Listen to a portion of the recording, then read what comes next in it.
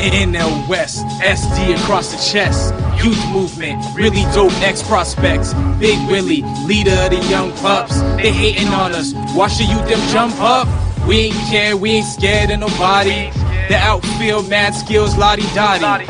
Austin Hedges throwing out everybody. We at the ballpark, every game's a party.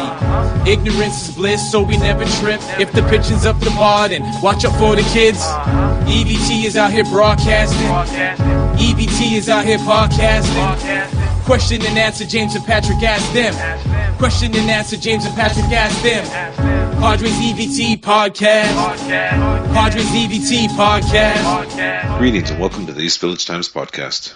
I'm your host, James Clark, and with me, as usual, is the colorful Patrick Brewer. Oh man, more like the sweaty Patrick Brewer. It is hot. The dank and musky Patrick Brewer. It is warm. I am melting in here. It is warm. It is warm. Greetings, folks. Thank you for joining us. Episode 44 here. We have a special guest. Casey Boguslaw is going to join us shortly.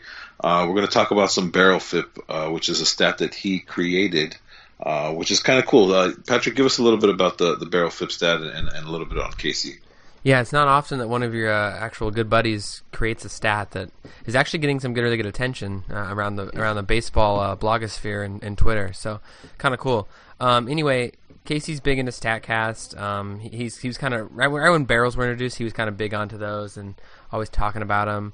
I actually met Casey. Well, I guess I haven't formally met Casey, but we've written for a few different websites together. We both write for RO Baseball.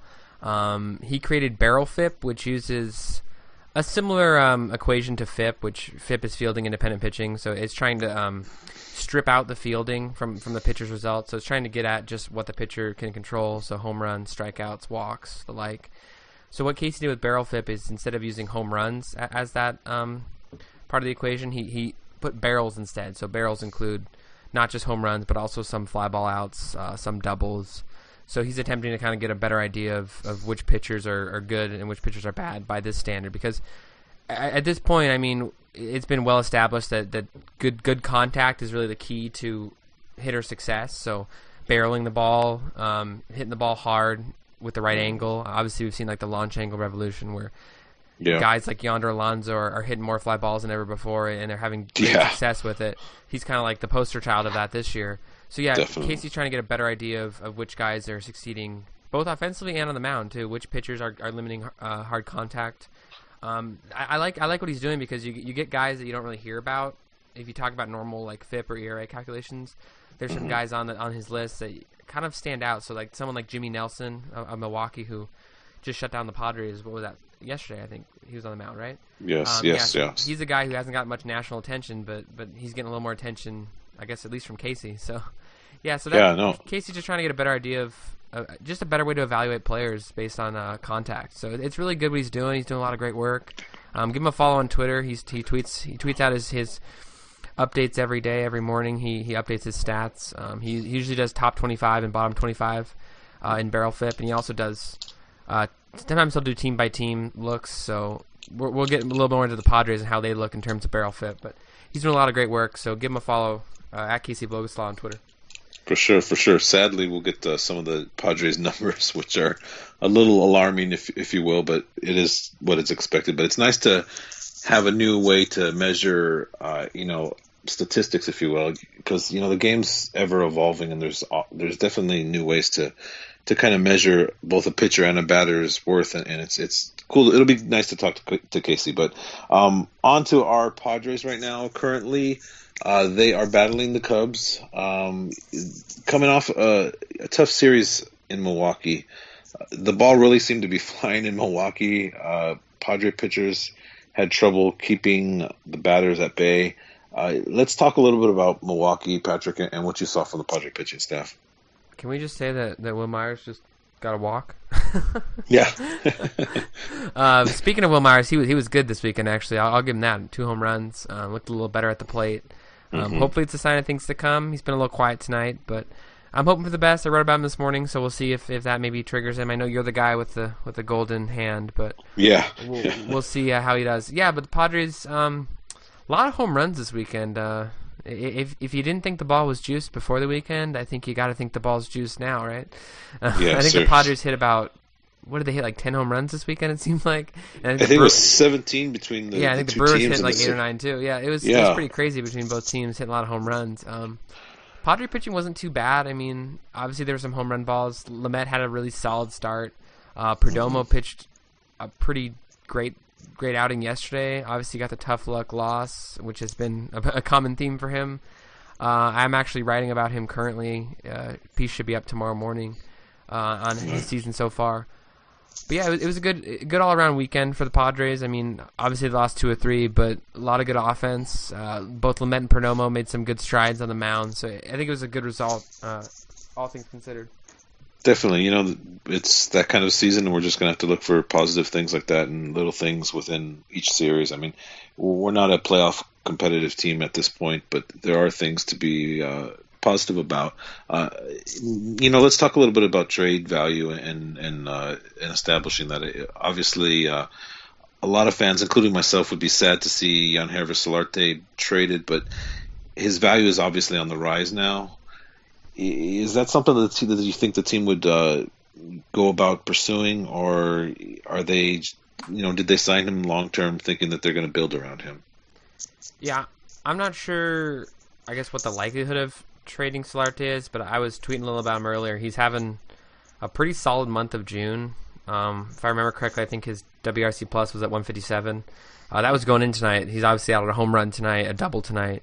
He hit 3 home runs over the weekend. So yeah, he's been hot, and he's a guy that could fetch some trade value. There's plenty of teams that are out there looking for third base help, or could be looking for third base help. Obviously, Boston Red Sox have had a bit of a black hole there. Chase Headley's been struggling for the Yankees. J.J. Hardy in Baltimore is hurt, so they might shift Machado to short if they can get some help at third. So there's 3 teams all in one division who could be bidding for Solarte's help. He may not be a high-end type trade chip, but I think with his recent performance, he's a guy that could fetch a decent value. But like you said, is that a guy you want to trade? I mean, he's got some good value on the team as well. He's a good team leader. He's good off the field. He's obviously been through a lot personally in the last year.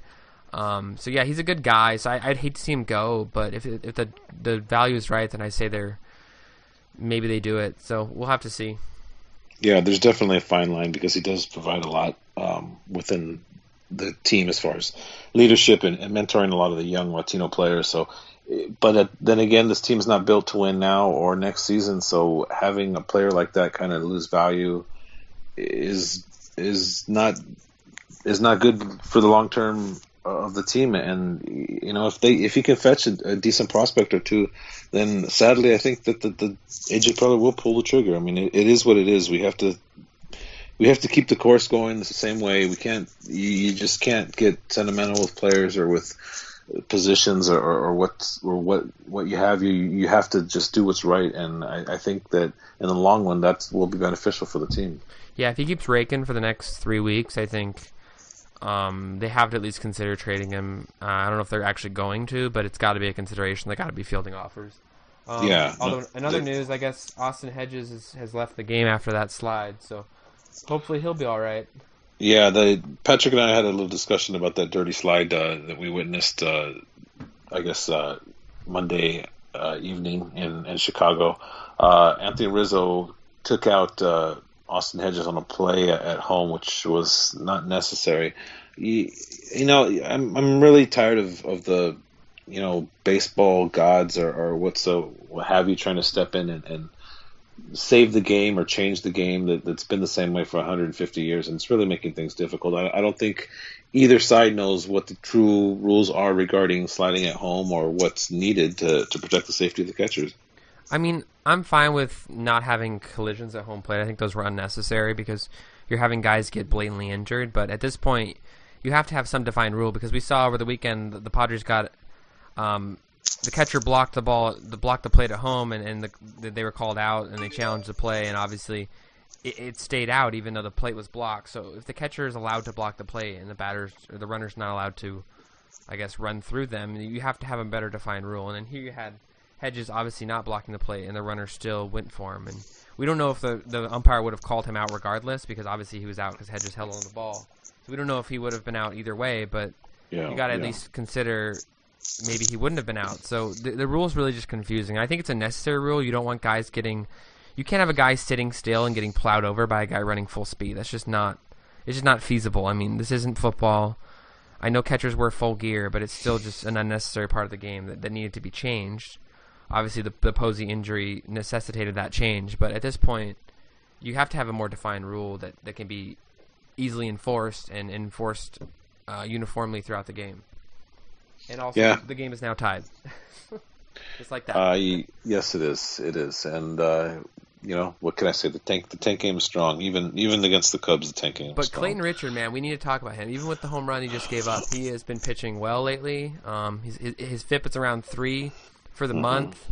Over his last, I think, 26, 27 innings. He's been really solid. I mean, he's not a guy that strike out a lot of guys. He's limiting walks, though. He's limiting base runners. He's getting the job done. He's preserving the bullpen more than anything. I mean, he's... So, wait. Let me stop you right there. Do you think that Clayton Richard has trade value? Yeah, sure. I mean, it's not like going to return... It's not like Drew Pomeranz for Anderson Espinoza. No, of course not. I think a back-end 21 through 30 prospect is definitely possible from someone's farm system. I mean, look at Melvin Upton last year. He returned Hansel Rodriguez, who is more of a back-end 30 type. I think at the Padres, I think he sits either 28, 29, 30, somewhere in that range.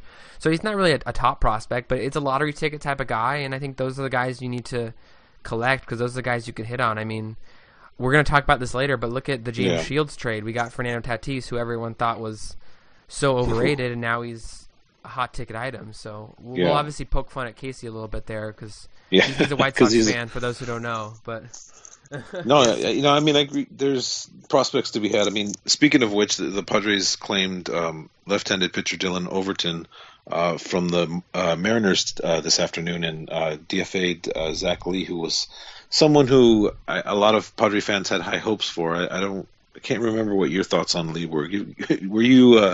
Were you waiting for Lee to blossom in the Padres system? No, he was just kind of a guy I expected to see. He probably, honestly, I think he would have been up instead of Lamet if he wasn't injured during that time because they needed a pitcher, and it turns out that Lamet was really the best option at that point. But yeah, I mean, he wasn't really much. He was just kind of there. No. Although I kind of expected them.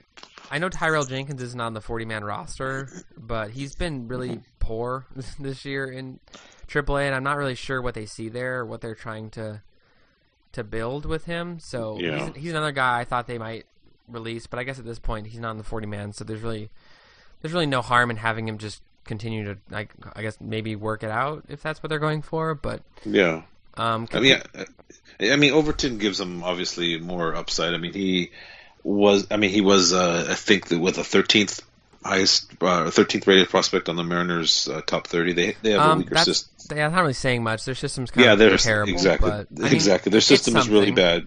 But yeah, I mean, he's coming off Tommy John surgery in 2014. His velocity's down. He reportedly has a pretty decent changeup. I think being left-handed in itself provides more value than they could get for Zach Lee, and the fact that they didn't have to put him on the 25-man roster as well. So it's a win-win situation. Dylan Overton's not going to save the Padres by any means, but it's another small acquisition that's worth noting. I guess it's a guy to have in the AAA level, and just in case you need another starter. It's always good to have those kind of guys. Yeah, for sure. And the Padres are slowly signing their draft picks from this month. You said there was a signing this morning. Can you take us into that for a little bit? Yeah, it was announced. Kading signed today? Yeah, it was announced like 40 minutes ago. I think it was Jim Callis that tweeted. Okay. Let me find the tweet so I'm not talking out of my ASS.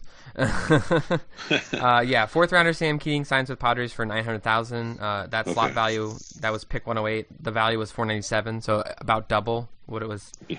What the value was. Florida high school right-hander, for those who don't know, throws about 90-94.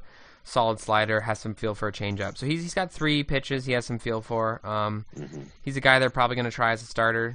He was a guy I kind of figured would be over slot simply because he's a high schooler and he could have theoretically gone to college. I believe he already had an offer in hand. So yeah, he's a guy that, like I said, he's a guy that was going to go over slot. I like the signing. It's going to make maybe things harder a little bit because now they got whatever, $400,000 less dollars to spend elsewhere, but I think they'll make it work, and they have everything planned out, so I won't speak for them. Yeah, no, for sure. Slowly but surely we'll see those signings coming in. It'll be interesting to see which of them go undervalue and which of them go overvalue. I mean, there's rumors out there that the team really wants to sign Daniel Cabrera, a young high school outfielder who's committed to LSU, and it seems really committed to LSU. I mean, he would have been drafted in the first couple of rounds if it wasn't for his strong commitment. So it remains to be seen if AJ Preller will be able to work his magic on him. It doesn't look likely because they're going to have to throw a lot of money at him, and I don't know what the situation is, but it's interesting to see that they went after high ceiling talent and they acquired him in many different ways, and hopefully here and there they'll be able to sign some of these guys. Yeah, our friends at Mad Friars tweeted out earlier that 14 guys from the Padres draft were at the mini camp in Peoria, so I'm expecting to hear a little more in the coming days about guys that have signed. This is the time that most are going to sign. I think the deadline isn't for another almost month. I believe it's like mid-July, although I don't know if there's a set date. Or I don't know set date, I should say. Yeah, I think it was 21st, somewhere around there. Last year I believe it was the 15th, but I don't think it's a set. Okay. I don't think it's a set number. So. Yeah, so they have plenty of time, and these signings will come in slowly, and we'll definitely keep you advised of those. All right, thank you, folks, for joining us. We will be back shortly with Casey Boguslaw to talk a little barrel FIP and some advanced analytics, and both him and Patrick will educate us that definitely need the education on such aspects of the game. Thank you so much, folks. Episode 44, sponsored by Original Grain Watches. Check them out. OriginalGrain.com is the website. Fantastic watch company, local, made in San Diego. We'll definitely be hyping them up in our next couple podcasts, and we'll hope to have a beautiful relationship built with them. Check them out, OriginalGrain.com.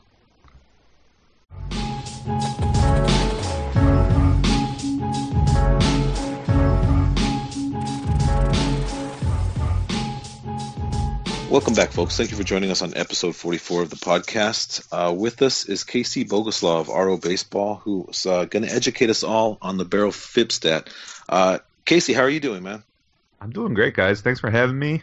It's good to be on here. Yeah, it's nice to finally have you on, Casey. I know I've been talking to James for a while about getting you on here to educate us a little bit. All right, so why don't we start by talking about barrels? Maybe explain to the viewers what a barrel is, what it's trying to measure, kind of a better idea. I know I've been trying to explain it to some people here and there, but I think you're a bit of the guru on it. So go ahead and give us a rundown here.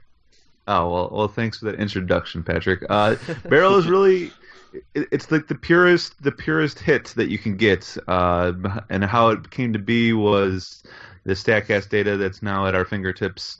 Gives us the exit velocity, which is just a fancy way of saying speed off the bat, and then we can also read the angle off the bat now. So, speed seems like the most important thing to come off the bat. You want to hit it hard, which of course does have its importance, but if you're hitting it hard every single time directly into the ground, or if you're hitting it hard, straight up in the air, that's not going to get you a base hit. So you want to make sure that you're perfecting your angle as well. So there's kind of a sweet spot that's it's about around like 25 to 30 degrees basically is the easiest way to say it, and that's where kind of barrels start, and the speed point starts at 98 miles per hour, but you're talking about triple digits off the bat in that 26 to 30 degree angle, and basically what that leads to, and what the fellows over at MLB Advanced Media, what they wanted to do was find pretty much a combination of speed and angle that will get you a guaranteed hit, and they called it a barrel, which I thought was a very creative name and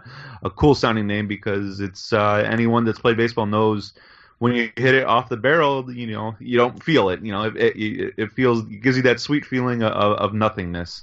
So, like I said, they wanted to just make sure they wanted to get a spectrum of hits at least half the time, but it turned out to be when it was all said and done, and the numbers they picked, it's about a batting average of 800 on barrels. So you're getting a hit about 4 out of every 5 times, and usually it's extra bases. When you do get a hit like that. So what I like about it, though, if you're really just, I like, even, as weird as it sounds, I like using barrels even more than I like using home runs, because barrel, you're really getting the pureness off the bat. It has nothing to do with what stadium you're playing at, what the weather is like.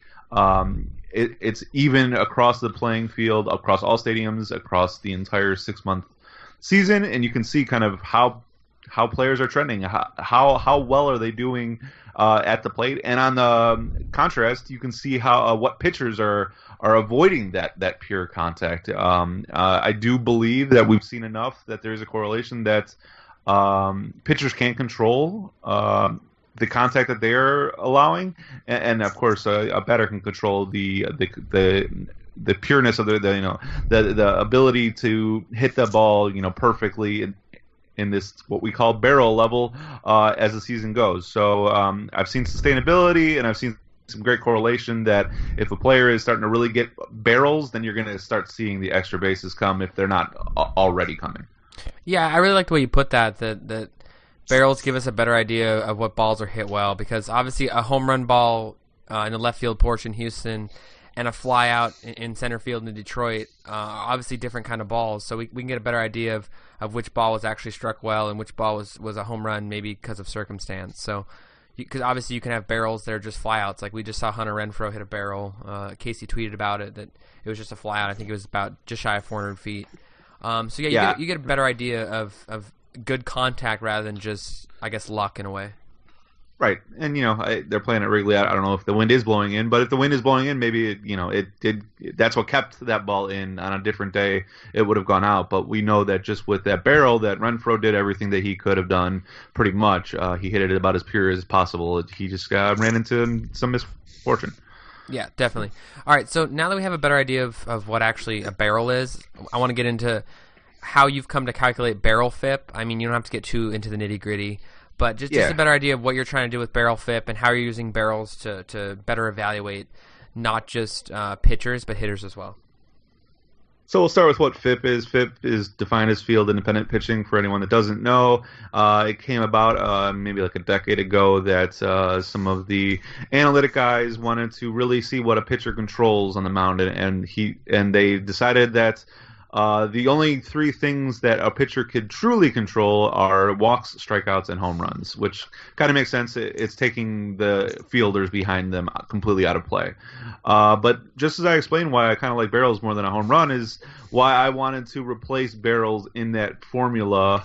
Replace home runs in that formula with barrels. So instead of using the home runs and the coefficients that they use for calculating, because they normalize it basically to an ERA level, so the numbers would make sense. 3 FIP is you would look at it the same way as a 3 ERA, and a 5 FIP is the same as a 5 ERA. You're not looking at a good pitcher with 5 FIP. Like I said, I took out home runs and put in barrels just because I think it's a little bit more of a pure, true representation of what the pitchers are doing. So, and I post the leaderboards every morning at robaseball.com, top 25, both on the season, top 25, bottom 25 on the season, and I do last 30 days. I talked about sustainability a little bit earlier, but pitchers do, of course, we know baseball. Pitchers have good months and bad months. So I think it is interesting to look at who is pitching really great for the last month and who's pitching poorly as well. And I've seen some ups and downs already in this season. We're 2.5 months in.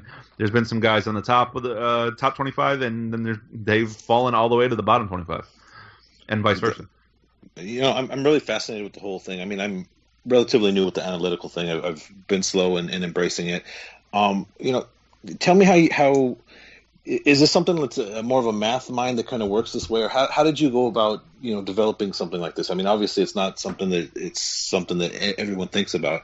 Take us into your thought process in developing. I mean, obviously measuring a pitcher's ability or a hitter's ability and whether or not they're making or getting hard contact versus them is something that's it's vital in determining the value of a player. But what kind of gravitated you towards formulating this?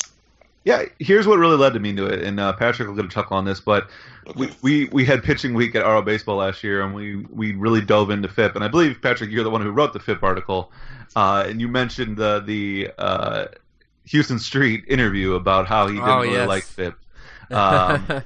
How he thought the whole thing was kind of a bit of a bull, because he said that a pitcher really does control way more than just a walk and a strikeout and a home run, which is true.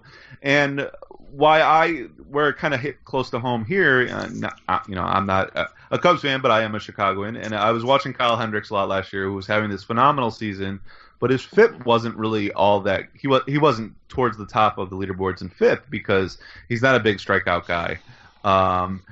So what I noticed, though, when I was watching Hendricks is he really wasn't allowing hard contact, and he was just keeping the ball in the field. We all know about the Cubs' defense last year that was really, really good and caught anything that was in the field of play, and Hendricks was really taking advantage of that. So I kind of wanted a little bit better of a representation, a statistic that better represented that soft contact that Hendricks was allowing when he was pitching, So what barrels is, it's a bigger population than home runs. Like 60% of all barrels are home runs. So there's still, quite a bit of batted balls that are not just home runs. So I like it that it's with the bigger population, you're getting more batted balls in the calculation when you're looking at it from a barrel standpoint. And it made Hendricks look a lot better because, not only was he not allowing home runs, but the fact that he was not allowing barrels either was making him jump higher than a lot of his peers. Some of those guys, let's say Max Scherzer, for example, he's a fly ball pitcher. He does allow some pretty strong contact. He's a big strikeout guy as well. So, his FIP always does look good because he has that high strikeout rate. But when you look at him with barrel FIP, that pulls him down a little bit because he is allowing a little bit more hard contact than, I won't say Kyle Hendricks because he's not having that great of a year, but guys like Kyle Hendricks.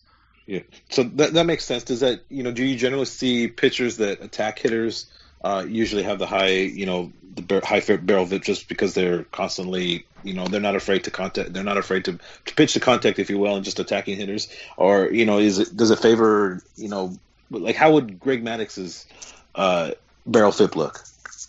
I think he would have been really low. So yeah, the barrel portion of the calculation, again, not to get really too technical here, but that is a higher portion of what's going to drive that number. So the guys that are controlling their contact is going to be a little bit more important than the guys that are striking batters out.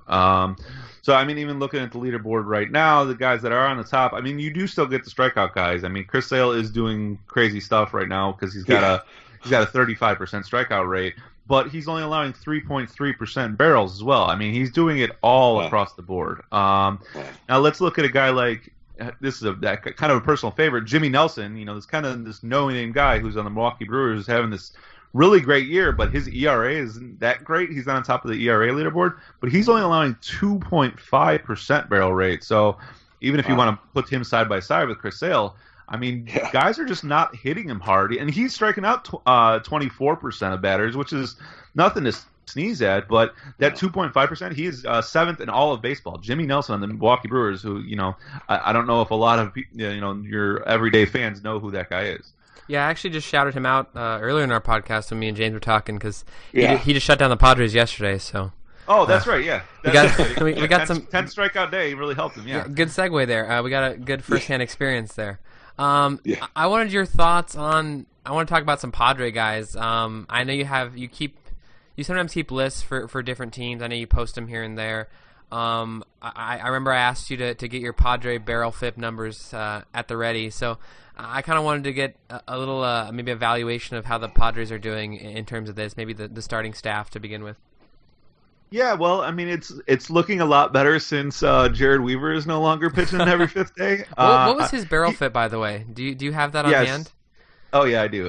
It was 6.57. So to put that in perspective, right now, he actually fell off the bottom 25 leaderboard because I do set a inning minimum. So I was looking at that before I got on. There are no Padres on the bottom 25, so that is a good place to start. That none of the, I don't know, it could just be because they haven't reached the inning limit, minimum. Because there's not a whole lot of guys in your starting rotation that have pitched throughout the season, but the highest barrel FIP right now in baseball of qualified pitchers is Kevin Gausman on Baltimore with a 6.22. So if Jared Weaver was hitting the minimums, he'd be topping the worst pitcher in baseball. So, like I said, it's been a lot better since he has kind of vacated that spot. Let's look at some of your other guys. Clayton Richard, who's on the mound as we were watching tonight, 4.06. So, I mean, that's about average. I think that would be about in like the 30s in all of baseball. So not too bad. I'm curious where Luis Perdomo sits. I know he's a guy that's got a lot of ground balls. He's done a pretty good job of limiting some hard contact.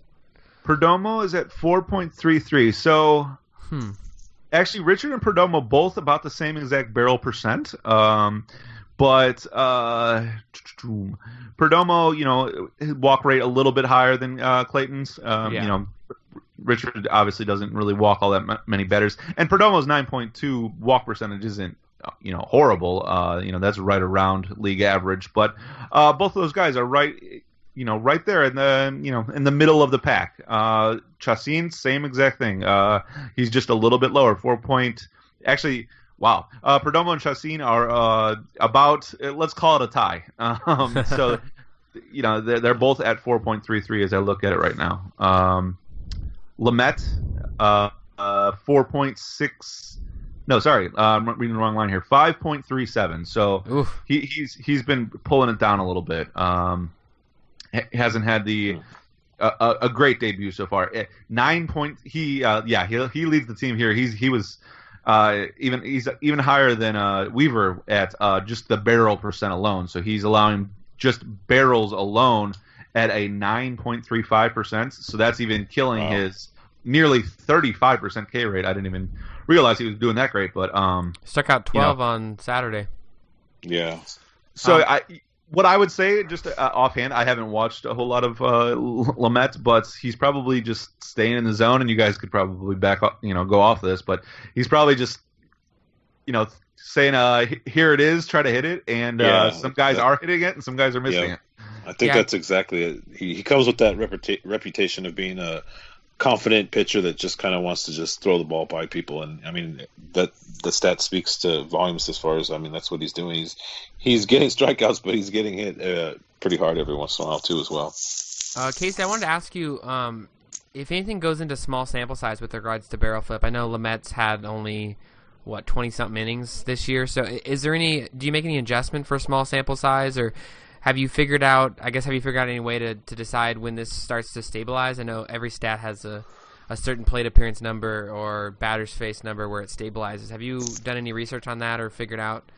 Very, very little. I did season numbers last year at a whole, but I did it in the off season. I didn't get into it as much as I've gotten into the day to day as I have this year. I've liked to pick out like 25 innings segments as trying to look at how long that's sustainable. When I do my 30-day leaderboards, that's the minimum I use for that. So that's about 4 or 5 starts. You kind of want to look at those chunks and not look too much smaller than that. But Lamet just 24 innings, so he's about right at that mark. Of course, he's a young guy and trying to figure out the big leagues and everything. So I wouldn't say he's doomed or anything. Especially, that 35% strikeout rate is going to catch some eyes. So he's just got to start missing more bats than he is. For him to be able to be a big league pitcher. Yeah, for sure. Let's talk a little bit offensively how the Padres look with your stat, and there's got to be some silver lining in this Padres season, right? Well, across the board. I throw you under the bus there. No. I don't want to be the bearer of bad news here. So this morning I was actually playing around with a guy on Twitter. He mentioned something to me about, I always post out, I tweet out the highest barrel leaders and the barrel percent leaders. I like looking at it from a plate appearance, per plate appearance level. And somebody said, well, you're really kind of knocking down the guys who walk a lot. Obviously, if you're walking 10% of the time, that's 10% less of your plate appearances that you even are giving yourself an opportunity for barreling. But if you're walking a lot, that's good as well. So I did a leaderboard combining barrel percentage and walk percentage, and I did the top 25, and then I was posting some numbers about where each team fell, where each team had their highest guy, and the Padres were, I believe, they had the lowest leader of all of baseball. So, and that was Hunter Renfroe. So Patrick mentioned he just hit his 20th barrel, which he was the 31st player this season to get 20 barrels. So it's good, of course, with the young guy. You do want to see that. I mean, we're not going to be complaining about him. 7% barrel rate, so about the average. Just to throw that out, I haven't done it. League wide, it's about 4.25% of plate appearances are barrels. So if you got a guy above that 4%, 4.5%, you're doing pretty good. But even like a Chris Bryant is only into 5s. So Hunter Renfroe is at about 7 right now. So that's good. Will Myers is right around that 5 mark. Austin Hedges was 6.5. Ryan Schimpf, who I do want to ask you guys a question. He was at 7, of course. He comes with his own resume. Of course, played small sample size, but it looks like you're the leader on the team right now is the wonderfully named Franchy Cordero. Of course, he only had 150 plate appearances, but he's at 8.1%. Yes, the French man. That's what I call him. I don't know. Schimpf, let me ask you guys about Schimpf. I mean, what is the reasoning behind him being sent down? And I guess, are you guys a fan of it? Here, I gotta pull up the stats. I'll let James talk about him for a minute while I'm pulling that up. I know he's such a weird player, but yeah, he is a weird player. I think the Padres are just loaded with second basemen at this point. Okay. I mean, I think they wanted to see Spangenberg and get a little more of an opportunity to see him play every day and see what he has, since he is younger and possibly has a little more trade value. Schimpf, he did hit the home runs, but there'd be games where he would just go 0 for 4 with 4 strikeouts and just not even take the bat off his shoulder. So it was frustrating to watch, I'm sure, but I can't say what AJ Preller was thinking. I mean, we desperately need left-handed power, so I think it was more just along the lines that they just had too many second basemen at this point. I mean, Asuaje is down in AAA, and he hasn't even had a real shot at getting an opportunity to play at the major league level, and he's deserving as well. Yeah, so like James said, they had a lot of guys that needed, I guess you could say, playing time. I'll just say from May 26th to June 8th, which June 8th was his last game before he was demoted, he struck out, 5, 8, 9, 10, 11, 13, 16. He struck out 16 times in probably about, 25 at-bats. Yeah. I think that says about all you need to know. I mean, he had a couple home runs during that time. I think he had 2 home runs. But I think he had like 4 hits, and 2 of those were home runs, and he struck out 16 times. So the last couple games, he had 3 strikeouts, 2 strikeouts, 3 strikeouts. So it was getting kind of bad there at the end. He was about as 3 true outcome, I think, as any player in the league at this point. He was either striking out. I believe, yeah, he was. He was either striking out or hitting a home run. I think he actually, if I'm not mistaken, I think he still has more home runs than singles, which is really hard to do as a Major League Baseball player. I think Barry Bonds might have done that when he hit 73 home runs, because was he really going to hit 74 singles? But for a guy like Schimpf, who I think he had like 15 home runs when he was sent down, just wasn't a good recipe for success anymore, and they needed to pull the plug and give Corey Spangenberg some time. And Corey Spangenberg has ran with it. I mean, he's running, I think, a 160 WRC plus this month, so that's looking like a good move so far. And Schimpf's actually been doing pretty well in minor leagues. I think he had 3 or 4 hits last night. He's hit like 4 or 5 home runs already, so maybe he can get it together and pick it up, and we'll see how it works out. I wanted to move off of Shimp. I want to talk a little bullpen. I want to talk Brandon. I want to talk Brandon Maurer and how he shows up in your barrel FIP. He's gotten a little bit of a bad rap in San Diego, I think. Some people are already kind of fed up with him as a closer. He's running a 6.51 ERA with a 3.27 FIP, so he's got about almost a 3.5 run difference between ERA and FIP, which is pretty hard to do. If I'm not mistaken, last time I checked, I think he had the biggest gap between those two. I'm not sure if that still stands. But yeah, I wanted to kind of get your thoughts on him and where he sits on your leaderboards.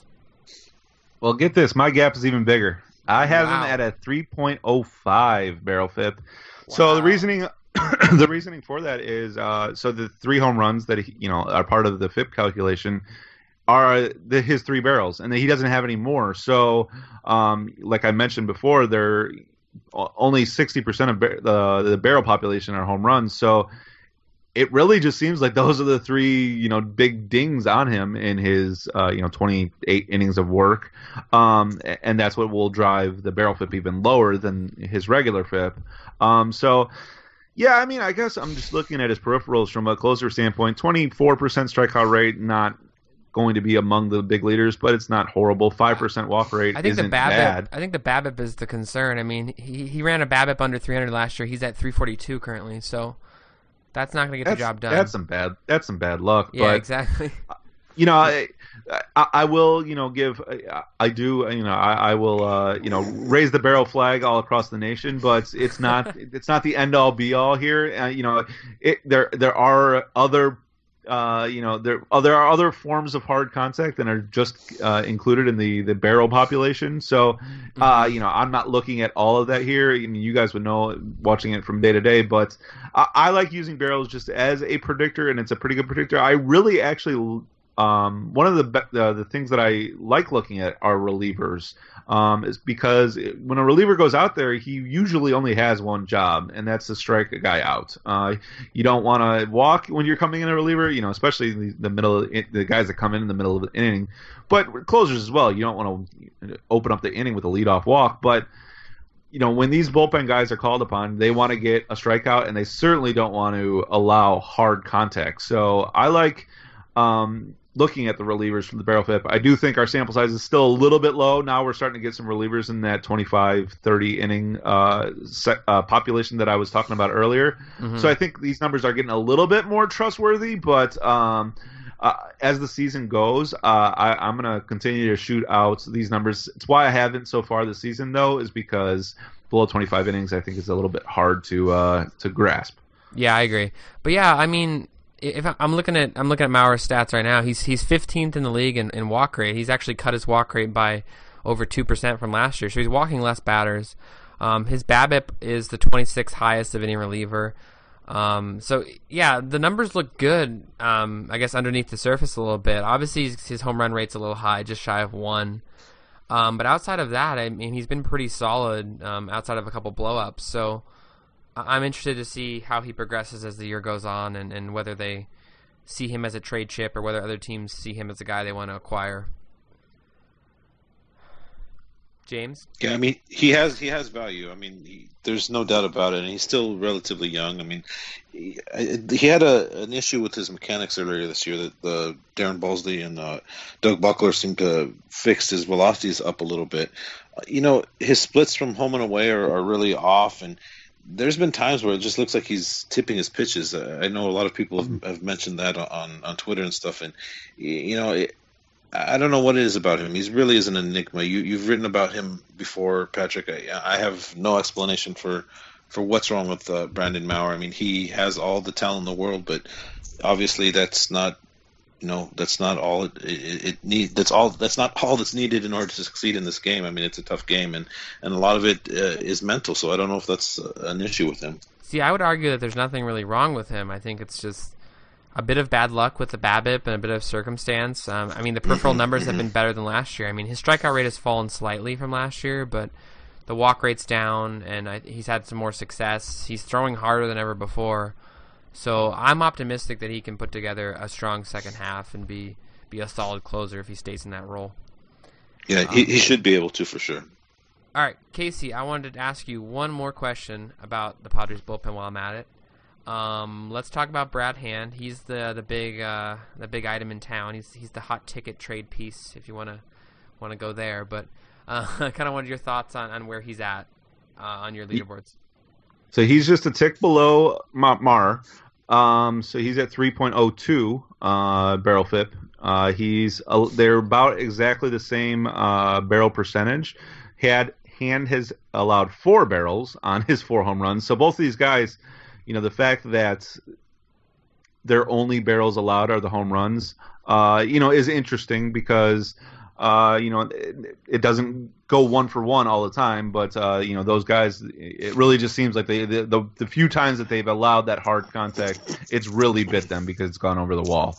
Do you think that's a good sign that a pitcher has only given up barrels on home runs? Like, do you have any other stats on any other guys that have that similar case? I think it is a good sign, Patrick. I think because that should start to regress. Now, I'll say that hesitantly, though, because, when they are allowing home runs, and I don't have the exact numbers in front of me, they could have been gigantic bombs, and then it's not really that great. If they are, I guess, towards the minimum part of this barrel spectrum that we talk about, that those should start to regress towards the mean that I said that only 60% of barrels are home runs. But it's certainly interesting. Again, only in 25 innings. But what I find most interesting about it is I don't have the exact specific numbers in front of me, but presumably some of these have been at Petco, and you would think some of those would stay in as well. So I do, I guess. If I were to make a gamble, I would say that those numbers would even get better. But both these guys are, top of, the bullpen leaders, right about at the 3 mark. I wanted to bring up one thing that you guys would be pretty interested in. I keep the just team bullpen barrel FIP as a collective as well. And the Padres don't do that bad. They are, let's see here. 13th in the league, so right a little bit above average. So I think you guys knew, at least my thought was, heading into the season, the Padres' strength was going to be that bullpen, and the hopes and prayers for AJ Preller was going to be to sell some of those guys off and continue the rebuild going on. I don't think I've said anything too surprising about the hitters and the pitchers not really jumping off the page, but these bullpen guys are the assets, and they've done everything, at least from my perspective, that they should be doing. And I would think that the other 29 MLB teams are looking at numbers similar to mine, and are probably starting to chomp at the bit for at least the 2 guys that we just focused on. Yeah, I think both guys are definitely hot ticket items. I actually pulled up his barrel numbers because we were talking about him. He's given up 4 barrels. One ball was to Mark Reynolds, home run, 104 miles an hour off the bat, 417 feet. There was that one in Texas to Mike Napoli that went 450 feet. That was crushed. 110 miles an hour off the bat. That was probably his worst moment. And then Keon Broxton had one just over the weekend that was hit 103 miles an hour, just under 400 feet. So yeah, I mean, other than the Napoli home run, I mean, that was the real big one. I think the other 2 were well hit balls, but I mean, they weren't. I wouldn't be too concerned that he's given up like mammoth home runs, For sure. Yeah, that's the way to look at it. I like looking at it, with the barrel numbers. You want to look at it, I guess, when the guys are not having great luck. It works a little bit, for regression-wise for hitters. If, Kyle Schwarber is the talk of, really all of baseball, but he's hitting all these barrels. He has got a 179 batting average. When you look at it from that perspective, I do think that average was going to rise, and I'm just using him as an example because he's hitting it hard, because he's hitting a lot of balls that fall into this spectrum. I would expect the balls to eventually fall in. When we're looking at something like Hand and talking about just the 4 barrels going for 4 home runs, it's a little bit harder to look for, coming from the other way. But it's a small sample, and we're going to continue to look at it. But these guys, rank among the top league leaders, and I think that's important. Yeah, no, it's fascinating to get a new aspect, a new way of measuring talent and a measuring of Padre talent specifically that we're talking about, it's, I think that you hit the nail on the head that a lot of teams are looking at the Padres relievers, Mauer and Hand in particular, as undervalued commodities that they can, I don't want to say steal away from the Padres, but they can get at a lesser value than they would have to pay for, what the Indians paid for Andrew Miller last year. I mean, I'm not comparing Brad Hand to that, but his numbers are comparable. It's not the same type of pitcher, but it's nice that that you've developed a type of system that can be recognized and can help evaluate talent. And we're really, really happy to have you on the show, Casey. But I cannot let you go without talking about Fernando Tatis Jr. The one who got away. The one. So, you obviously you're a White Sox fan. Can you explain to me what it was in what is it in his farm in the White Sox farm system, between his stop in the White Sox farm system and the Padres farm system, that kind of he developed? I mean, obviously you guys highly favored him. I mean, we don't want to bring up James Shields. I mean, you had high expectations for him, but I don't think that you guys envisioned him to develop like he is. And let's talk about Tatis a little bit. I think he was so young. I mean, he's still so young. Yeah. And with those international guys, you just don't really even know. I mean, the White Sox just kind of, I guess, in a way replaced Fernando Tatis with Luis Robert, or Robert, I believe is how they're pronouncing it. Sorry. But I think it's Luis Robert, actually. Yeah. About as white of a name as you could possibly have. It is Americanized, yeah. But it's the same risk. These guys are 16, 17 years old, coming in from a completely different system, and it's a big risk that you're going on profiles and athleticism. I remember even when, Tatis was the throwaway. He wasn't even the top guy in that trade. It was Eric Johnson. Exactly. And Eric Johnson was this guy that was thought of as a big prospect for the White Sox for many, many years, and he finally sort of got a place in the rotation just last year, right before they traded him for Shields. I think he got Tommy John, right? We haven't heard from him in a while. I'm pretty sure that's what happened. Yes. Okay. Yeah. Yeah, I think he got a couple starts for San Diego, and then he had a good time gone.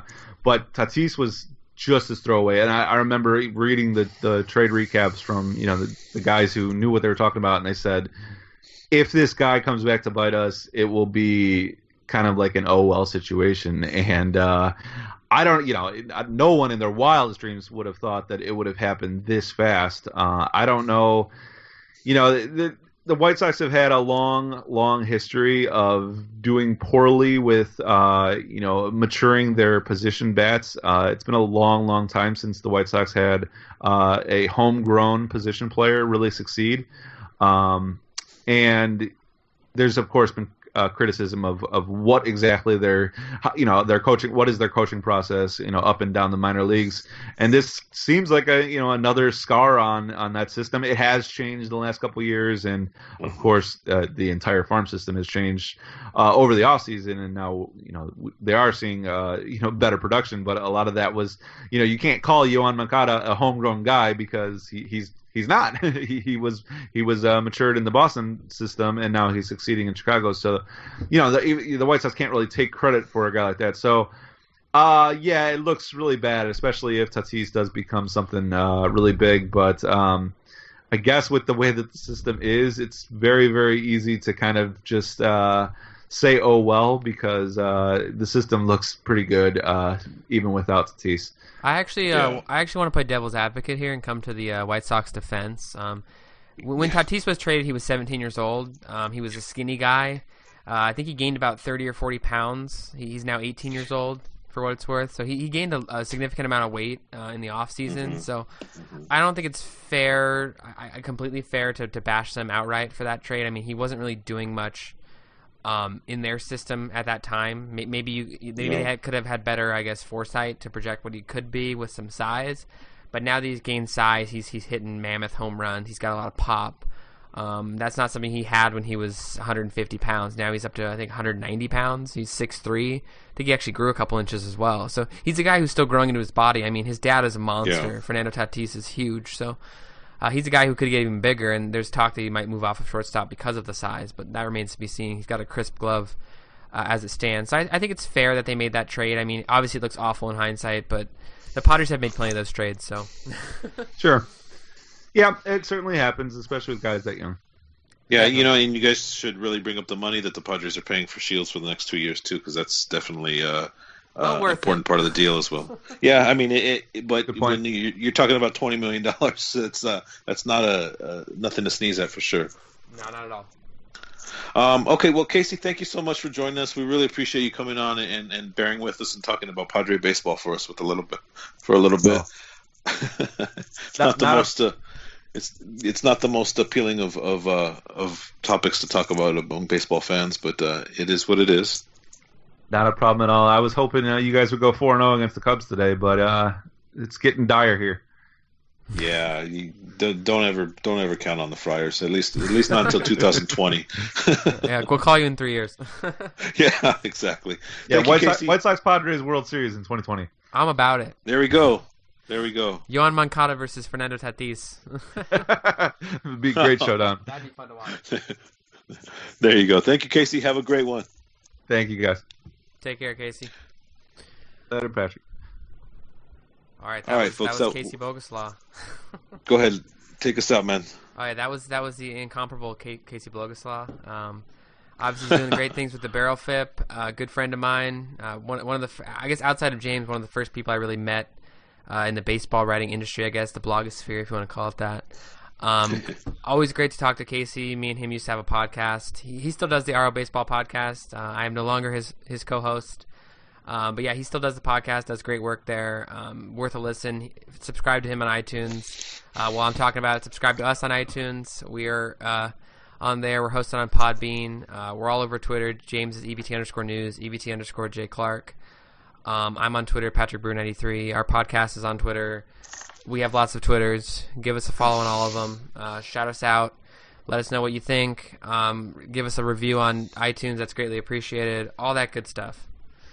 Yep. Thank you, folks, for joining us. Episode 44 of the East Village Times podcast, sponsored by Original Grain Watches, is out of here. Thank you so much. EBT is out here broadcasting. EBT is out here podcasting. Question and answer, James and Patrick ask them. Question and answer, James and Patrick ask them. Padres EBT podcast. Padres EBT podcast.